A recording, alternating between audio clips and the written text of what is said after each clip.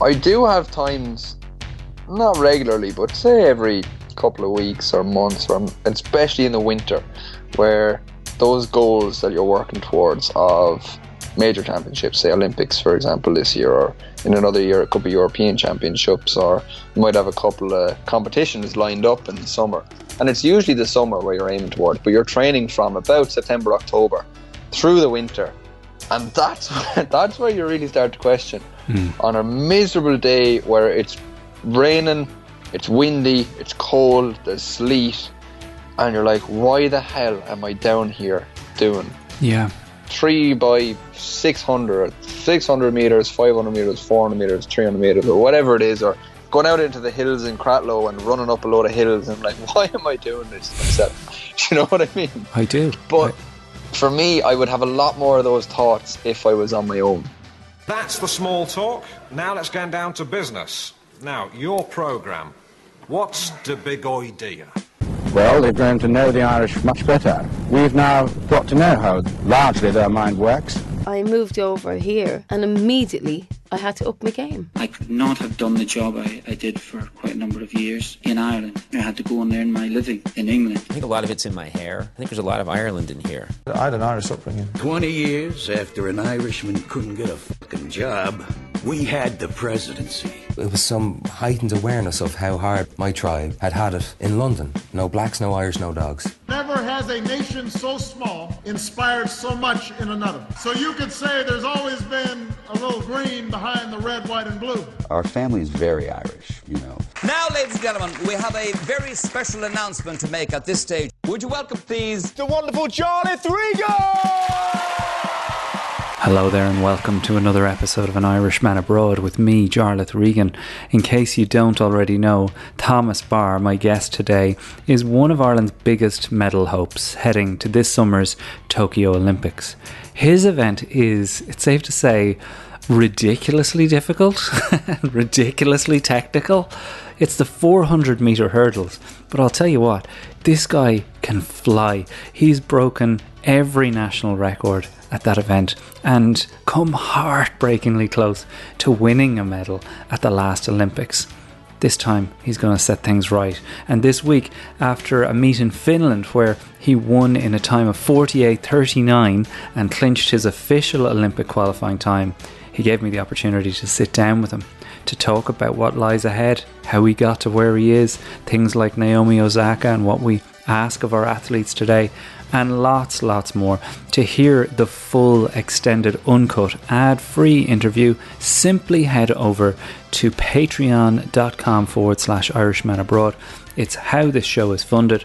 For as little as $5 a month, you get access to all our episodes from the last 8 years, 4 weekly episodes, including Sonia O'Sullivan on the Irishman Running Abroad. That's right, personal coaching from Sonia O'Sullivan and detailed episode notes for our members there, just for the price of a cup of tea and a bun each month. You can keep the show going and get an awful lot more quality listening to accompany you across this summer. But enough of my yapping, let's get to it. It's the Thomas Barr episode of An Irishman Abroad. Tom Barr, it's absolutely brilliant to have you on Irishman Abroad, especially at this moment in time. Tell me, how's the head right now? I mean, I'd imagine that's an ongoing fitness battle as well in its own right. Absolutely, yeah. It's you know what? Yeah, you got me at a good time, I think. I'm in the middle of my first kind of competition block, and I've run extremely well considering, you know, we've had a lot of uncertainty and stuff in the last couple of months. So I've come out and run my equal third fastest time there a couple of days ago. So at the moment, the body is good, the head is good. So it's all kind of building up nicely now towards the big games, which is in the end of August or the end of July. I started with the head game question because for me, and I'm obviously not an elite athlete, but for anyone who finishes 4th at an Olympics, you know, to the outsider, you would think, oh God, you have to make peace with that, and that must have been hard to take. But you seem so resolutely positive that you were like, oh my God, I can build on that. That's something amazing. I can build on my best time and all the rest.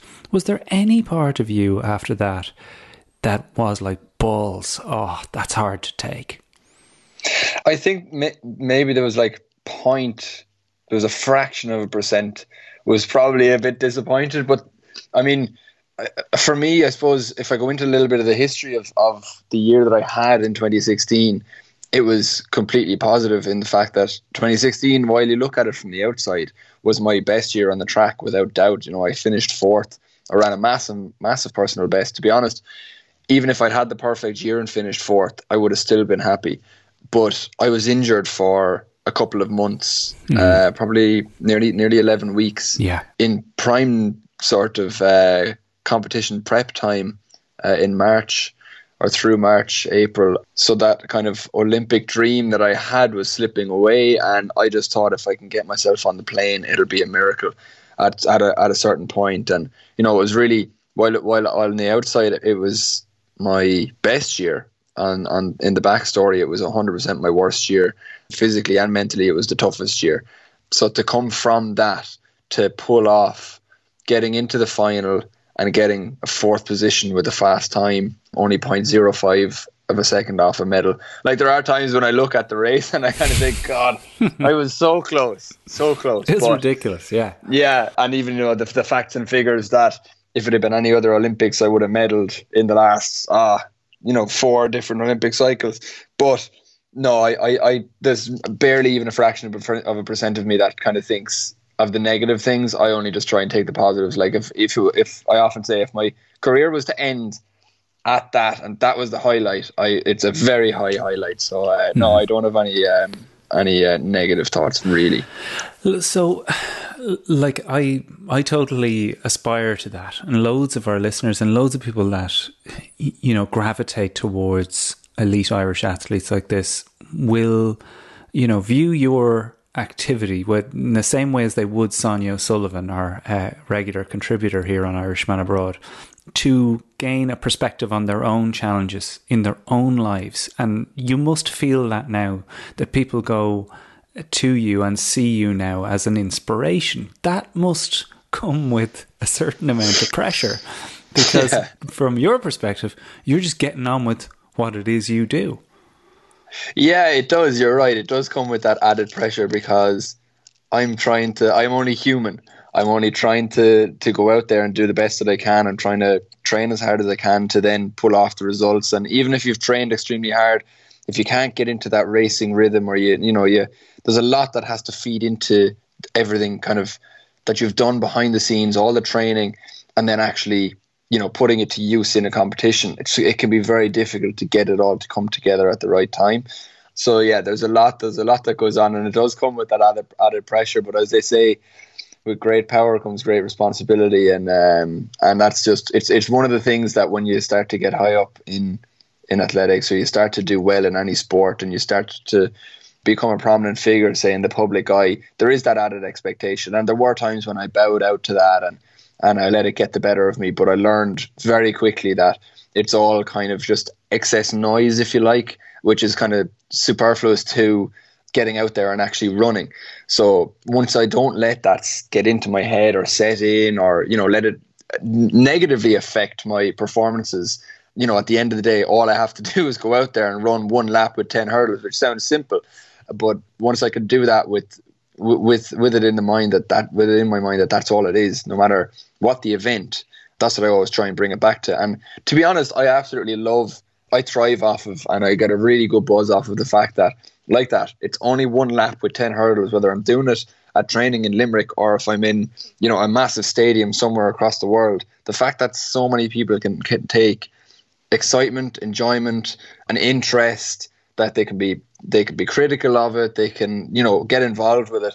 That I love that, and I thrive off of that. And especially when I'm running well, I love, like, even in the last couple of days, I've gotten a huge amount of well wishes and a great response online from my performance in Turku, where I ran the qualifying standard for Tokyo. So, and I love that. I love going on and seeing, you know, people taking an interest, and my phone was hopping for a while, and it's great that there is that support, because I've been out on traveling for about 2 weeks nearly now, And it does get quite lonely because I'm literally just, especially in COVID times where you're kind of stuck in your room. And like at the moment now I'm here in Sweden for 6 days and can't really leave the room only for food and training. And there's only so much training you can do in the day and so much eating. So yeah, well, it that's is nice something I want to get into because, we're obviously speaking as a result of our mutual friend Dara Bambrick, who has put together and made this incredible Horizon Tokyo show, which follows 9 athletes on and off the track for 3 years as they try to qualify for the Olympics in Tokyo. And it is a real inside look into, without doubt, the most turbulent Olympic cycle in modern history. And I can't recommend people enough this show because for me as a sports fan, but also as someone who's obsessed with backstage, I've always been. Yeah. I don't know about you, but I love The Last Dance getting into the Bulls dressing room. That was, to me, the underneath the hood part of the vehicle that really, really blows my mind. So maybe you can give us a little bit more in there and talk us through who is the team? Like, who are your coaches? Who helps you with the mental preparation? Walk us through who your people are. Yeah, of course. So yeah, I love that, and the fact that Dara has taken on this project, and I was delighted when he asked me to get involved with Horizon Tokyo because I love myself watching. Like, I don't really particularly follow sport. I much more prefer seeing what's going on in the background, and I love the fact that Dara's done that so well, and he's kind of gotten into the backstory of all of us athletes, and you kind of see some of the good, the bad, and the ugly. And also, like, I have some strange hobbies that don't go hand in hand with athletics, which definitely I think the public are going to be shocked by. But yeah, it's all part of normal life for me, really. But yeah, like my while I'm on the track, I'm on my own. I'm completely on my own. It's down to me what I do, but I very much so am, if you like, a team player. I couldn't train on my own. I couldn't get to the level that I'm at on my own. I find it very difficult to try and maintain focus and enjoyment completely on my own. So I joined back in 2010. I was with Ferrybank Athletic Club back home, and that was my social sort of, my social outlet as well as for training. And then when I moved up to Limerick for college, I joined Haley and Drew, my now coaches, and they had a really good setup up there in Limerick, a real professional sort of a setup, or a semi-professional setup, where they had kind of high performance, and even now they have high performance down to people who are training for all different levels, which is great. And I love coming to training because it's good fun, it's good crack. I enjoy the banter at training, and that's kind of what keeps me coming back, and it always has, is that enjoyment. And I think if that enjoyment ever goes out of it for me, I'll find it very difficult to continue training. But yeah, so Haley and Drew are my coaches, my track coaches, who have brought me up to the level that I'm at today. And then I have my gym coach, Tommy Cummins, as well, who I've been working with for the last couple of years. And he's, even now when I'm away, he's on the phone to me every couple of days. I'm getting on and what I'm doing with regards training and writing sessions and stuff. And then my physio, Emma, who, because of COVID, obviously I haven't been able to see her as much this year, but she's been I've been working with her for nearly 8-9 years at this stage, and she's been a vital part of because I've had my fair share of injuries, and she's helped me through pretty much every single one of them, and has always been there, to kind of offer reassurance when things are going pretty badly, that we'd come out the other end of it. And I've had I haven't seen James, my massage therapist, in about a year now either, because of COVID, but we've been managing. But he's been a vital part as well in keeping the body ticking over, and giving me a dig out every now and again to keep the muscles a little bit supple. So I have a really, really good team built up over the last couple of years. Yeah, I mean, it's obviously not a one-man band, and that's always the thing that people seem to get forgotten, in that we just watch it and we just think, Jesus, that Tom Barr is unreal. But you're in your own head that it's your ability to work with people and draw from their knowledge and then apply it is what, like, at the end of the day, you are the one applying it. But I was interested to hear there that there isn't a performance coach a la somebody working on the psychological and mental side of the game, particularly when I know how hard you prepare in your mind mental rehearsals of these races? Yeah, I have the option of going to a sports psychologist with Sport Ireland. There is that option there. My sister Jessie is actually working with Sport Ireland as a sports psychologist now, since she's retired from athletics herself. And it's often joked that I could work with her, but I don't know. I think I don't know if I'd be able to take her fully seriously with problems all the time. Like, come on, Jessie. But it is an avenue I haven't really tapped into myself yet. But like my parents have always been there for me for me when times are tough. That's when I really need that sort of mental, sort of an emotional support, and it's usually my mum that I would turn to there, just to keep my head on the straight and narrow. I'm very independent. I like to try and get through things myself. Pick up the pieces, find. I'm very much in fight or flight. I'll try and fight my way out. I won't give up too easily. I'm stubborn. But with that stubbornness kind of comes a determination not to give up. And when I do find that kind of determination is starting to dwindle, it's normally my mum that I would turn to there, and she'd pick me back up and give me a kick, basically, to only focus on what I can control. And that's something that I always try and reiterate to myself if things aren't going great, is that while I might have a plan, plans can change, and that's okay. Like that, only can control what you can control, and try and take the positives from everything. So. Yeah, it's when things are going well, it's very easy to get your mental state in the right place and try and keep yourself on track. It's when things aren't going well, like when I was injured or when performances aren't really coming. That's when it is tough.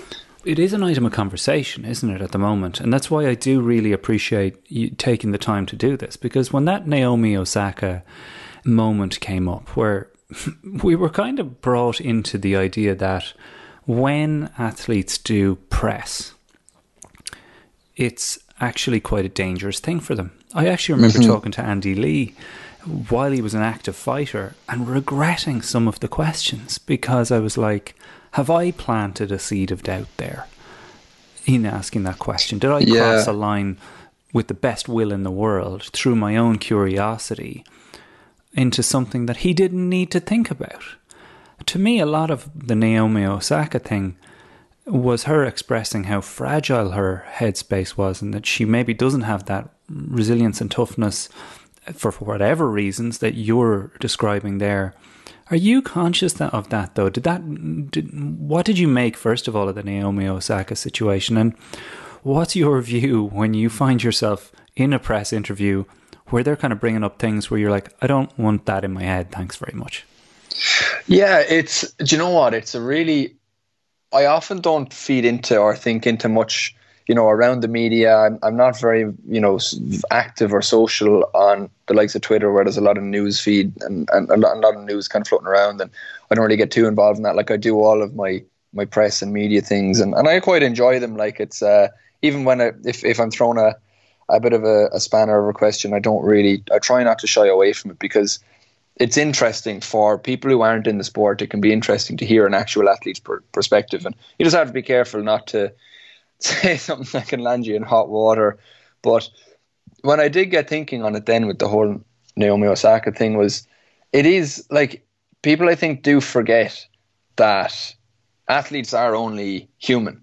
We go to training, we started out probably in a local club and then just ended up being really good at what we do. And what we do is we run, or we jump, or we compete. We're not trained for the media. We aren't robots and we aren't, big PR machines that know exactly what to do. Most of us haven't had official media and press training. It's not something that, like, I'm quite introverted now. It might not come across a lot of the time in interviews, but I am quite introverted, and I don't really, I'm not the most comfortable. I've just gotten used to it, having a microphone in front of me, and I just know that, that what I say, I just have to be careful of. And if you are in a negative headspace, it can be very difficult, where it's almost like a firing squad sometimes, where you have, you're just after coming out of a race, or you could be doing a press conference, and people are asking you, what's gone wrong? or what's going wrong. And at that stage, you don't know. You don't even know yourself. And you're trying to come to terms with it. And now, luckily, I generally don't give in to my emotions too much. So, and I try to stay kind of practical and pragmatic. So it kind of comes naturally that when the microphones are in front of me, I will try and answer the best I can. But there have been times when I've come out of a race, I've faced that kind of barrage of questions where things have not gone right, or when I've been expected to do well and I had no answers, and I just tried to, get it out of the way, and then nearly completely broke down after that. Not everybody can do that. If people are being pushed and pressed, it can be very difficult, and you don't want to show that vulnerability either in the public. Like it's like if you have a bad day at work, say for example you're working in an office or you're working on a construction site and you've had a terrible day, or after breaking a computer, or you've let people down, and as soon as you come out of work, there's 10 people standing there, your bosses and the media, and they're going to post it all over social media about how bad of a day you've had. That, it doesn't happen like that for the general person. And it's that same kind of analogy where we've just tried to do the best on our day's work. We don't go out there to try and fail. We don't go out there to try and, to not do our best. So it can be difficult in those times. So yeah, I think it was a very thought-provoking kind of a piece where, especially at the moment, where I think people's mental health has become very to the forefront of the media and very topical. And I think it's really is delving into that fact that, athletes, we're only people at the end of the day, and everybody is only human. There's only so much that people can take, and it can be very difficult when it's all thrown at you. Yeah. And it's all going to be published in the papers the next day. Yeah, I mean, it feels like there's a bit of a re-examination going on of what we're entitled to, or what we feel entitled to from our athletes, whether it's a cricketer who does a silly tweet as a kid who's now, kicked off the team because of something he did when he was a teenager and should have known better. Or Naomi, where it's like, we're entitled to ask you these questions as part of your well-paying job. I feel like there's a big unfairness part to Irish people. The unfairness gene kicks in pretty hard when we're like, that I'm sure that you felt this, that when you were put in front of those mics and your honesty came out, or your emotions started to show, that whereas another country, I won't name names, might go, oh, toughen up, I think there's a little more understanding from the Irish sporting public. Yeah. Would you feel that? I would 100% agree with you. I think we're a very, we're quite an emotional, and we're a sound bunch, and we kind of have that bit of understanding, which definitely helps. Like, I know that's not the case in other countries. And the thing is, like you say there, like, I think what comes with, now it's something that it's because I've been in it for so long, I have experience kind of built up, that it's just one of those things that if you are asked to do a press conference, or you have to do media days, or, with things to do with sponsors, it does come, there is a responsibility that comes with that. And I think that people enjoy sport because there are those stories. There is that, there's the stories that go around, there's the questions that come after, there's the media that's portrayed around. People like following sports and getting enjoyment and excitement out of it, or getting to criticize it or whatever, and that's fine. And I think that that's just part and parcel of the job of being a sports person as well. But there are going to be times when you don't want it to be part and parcel of the job. Yeah, well, we really don't know what the hell we're watching even with you, Tom. Like, so much of your event, like, if you asked anyone on my street right now to clear 2 hurdles and run in between them, like, they'd have a difficult job doing that much.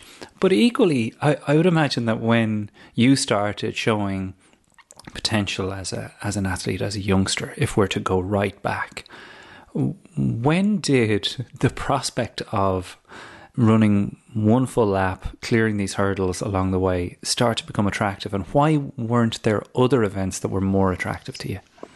Oh, there were definitely other events that were more attractive, but I tried them and I was crap at them. It was kind of, I had tried everything else and I thought, right, I'll give this 400 hurdles a go. I had an alright hurdling technique. I wasn't fast enough for the shorter hurdles. I didn't want to really do the mileage that came with like the middle distance or long distance, and I was like, I'll give this one a go. And I was a high jumper for a long time, for a few years when I was growing up, and I kind of reached my peak, or I was stuck at a certain height, I think like 185 or so, 186, and I couldn't get any higher than that, and everyone else was jumping higher, so I was like, right, try something else here. When I was younger, in fairness, my parents were very encouraging. Like, I tried out every sport I could and every event that I could, and I stuck with athletics mainly for the social side of things. I enjoyed it the most, and made a lot of my friends from athletics. And yeah, tried out all the events. 400 hurdles, kind of stuck with it. I got a little bit of success, nothing major really at a young age, up until about 17, 18, and then moved to college. And it was kind of when I moved on then, that was when my talent started to unwind, if you like. Well, it's nearly the opposite for most everyone else, right? They go to university, they discover the drink, and all the wheels come off. UL is obviously it's a powerhouse of athletics excellence. There's no two ways about it. People go there and they get to focus, and they tend to draw the best out of themselves. What is it about the place, do you think, that did that for you? Because clearly, as you say, it wasn't headed the way you are right now until you get there. That's 100%. I was, do you know what? And I did waver when I did move to college, like most people do. I wanted to go out 3 nights a week with my friends. I wanted to get involved in other clubs and societies other than athletics, because athletics was still, while I wasn't at a very high level, it still took 6 days of training or 5 days of training and a lot of discipline, and not going out, staying up late, and not going out drinking or as often as I would have liked maybe. And it did come with all those sacrifices that I felt, I don't know if I'm getting the results here. So it did waver, and I had a conversation with my parents that I wanted to give up. I made the decision myself, but they my dad always had this idea, and I was like, he's mad, that he had this idea that I had a talent that I didn't know I had. And I was just like, I don't know where he's seeing this, to be honest. But they said, look, just train for 1 more year under Haley and Drew and see how you get on, or train for 1 year, see how you get on. Their coaching, Jesse had moved to them first up in Limerick and really thrived underneath them. And me and Jesse were very similar athletes growing up. We're both long, tall, lanky kind of runners. And she said, they worked for Jesse, give it a go.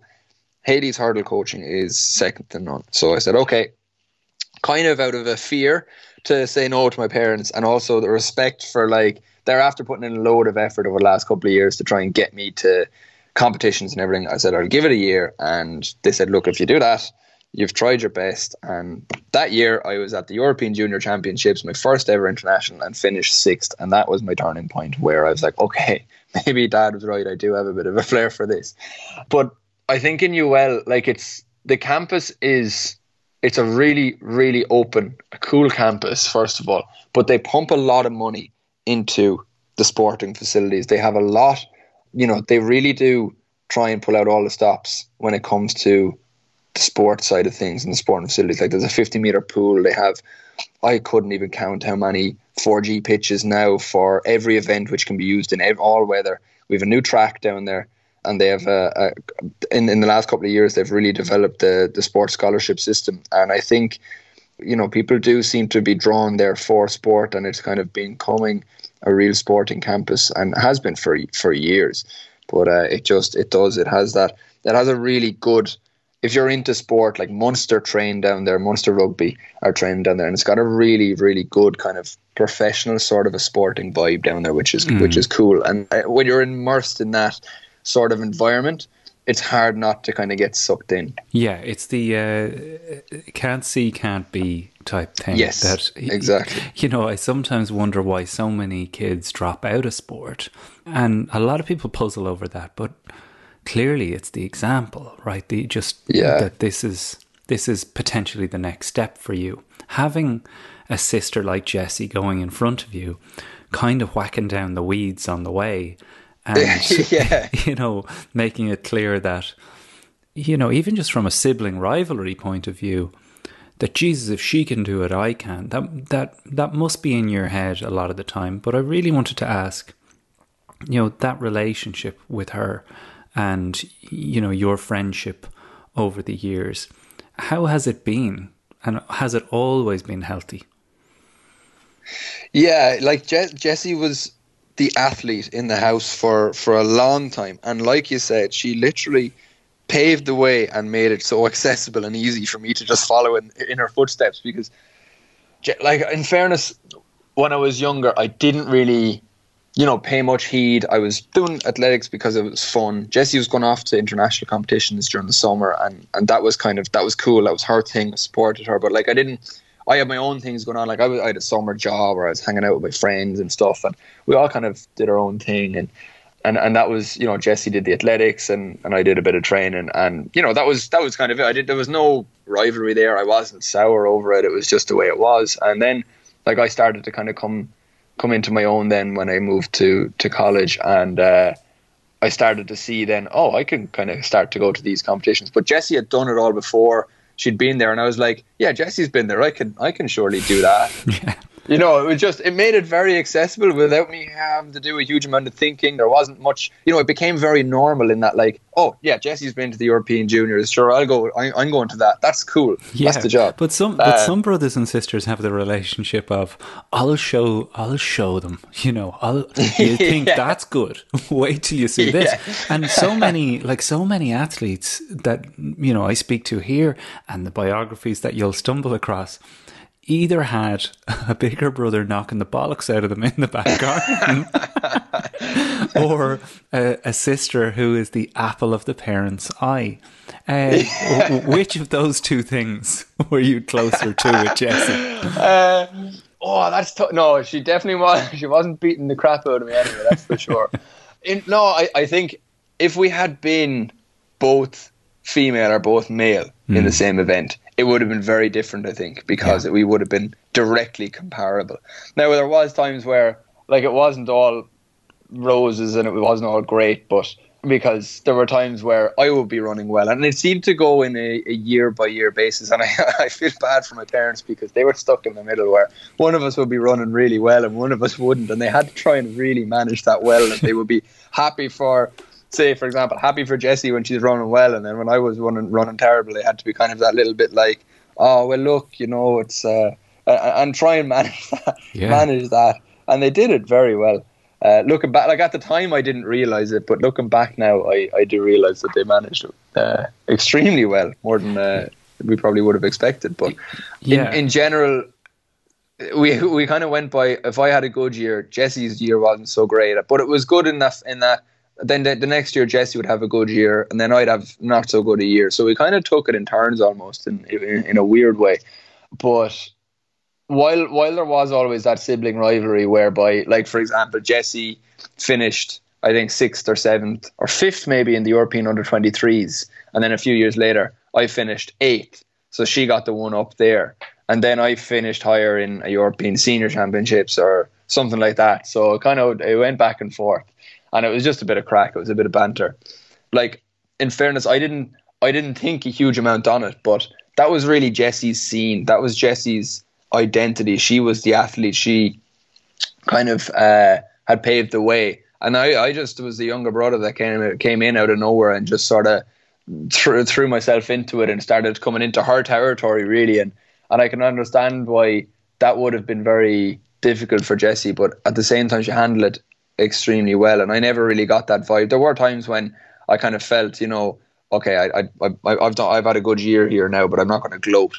And it was difficult at times between the two of us, but we were always there for each other. I can remember we were both at a European Championships in, I think it was Helsinki, and it was the first major championships we were both at together. And I remember Jessie hadn't had such a great run, and I remember meeting her after the event. And I don't think I even said anything, just hugged her at the end of the event. And that was it. And it was just those sort of times where it was tough, and having that familiar, friendly face, even if we didn't always see, even if it was a bit of banter on the outside and stuff like that, we were still always there for each other. And we trained together every day at training. And we've been through thick and thin. We knew what each of us had been through, and we had massive respect, I think, that we both put in that effort for one of the toughest events that is the 400 hurdles. So yeah, we were always there for each other as well. Well, Tom, we've so much more to talk about. I want to get into the specifics of creating explosive power and, hurdle technique. I want to talk about this road to Tokyo and, all the controversy surrounding athletics itself and doping. We'll get to all of that, and we'll say good luck to our listeners on SoundCloud and iTunes, and come on over to patreon.com/Irishman Abroad and hear the rest of my conversation with Thomas Barr. So yes, as I said, there is another 40 minutes to this interview with Thomas Barr, and it really goes a different direction in the next phase.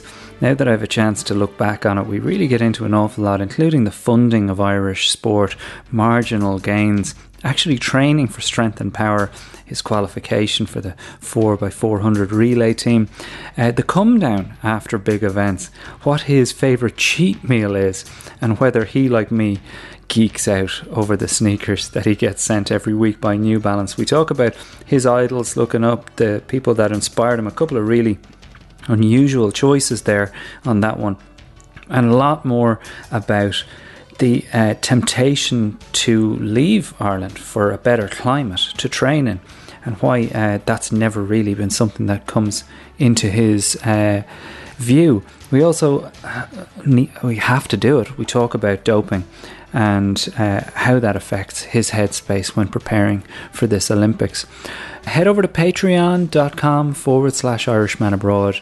Couple of clicks, you get a link, you paste that into your podcast app, and then suddenly it populates with all of our episodes. You can select which ones you want to download, and every single week you'll get the full extended cut of my interviews and 3 other weekly episodes, as I said, including the Irishman Running Abroad full cut episodes with Sonia O'Sullivan. I'd love you to join up and allow us to keep making the show. Brian Connolly's on sound, John Marr does the extra research, Tina and Mikey make it all possible, and Jigsaw.ie are my chosen charity partner. If you have a couple of extra quid this week, head over there and pop it in the tip jar.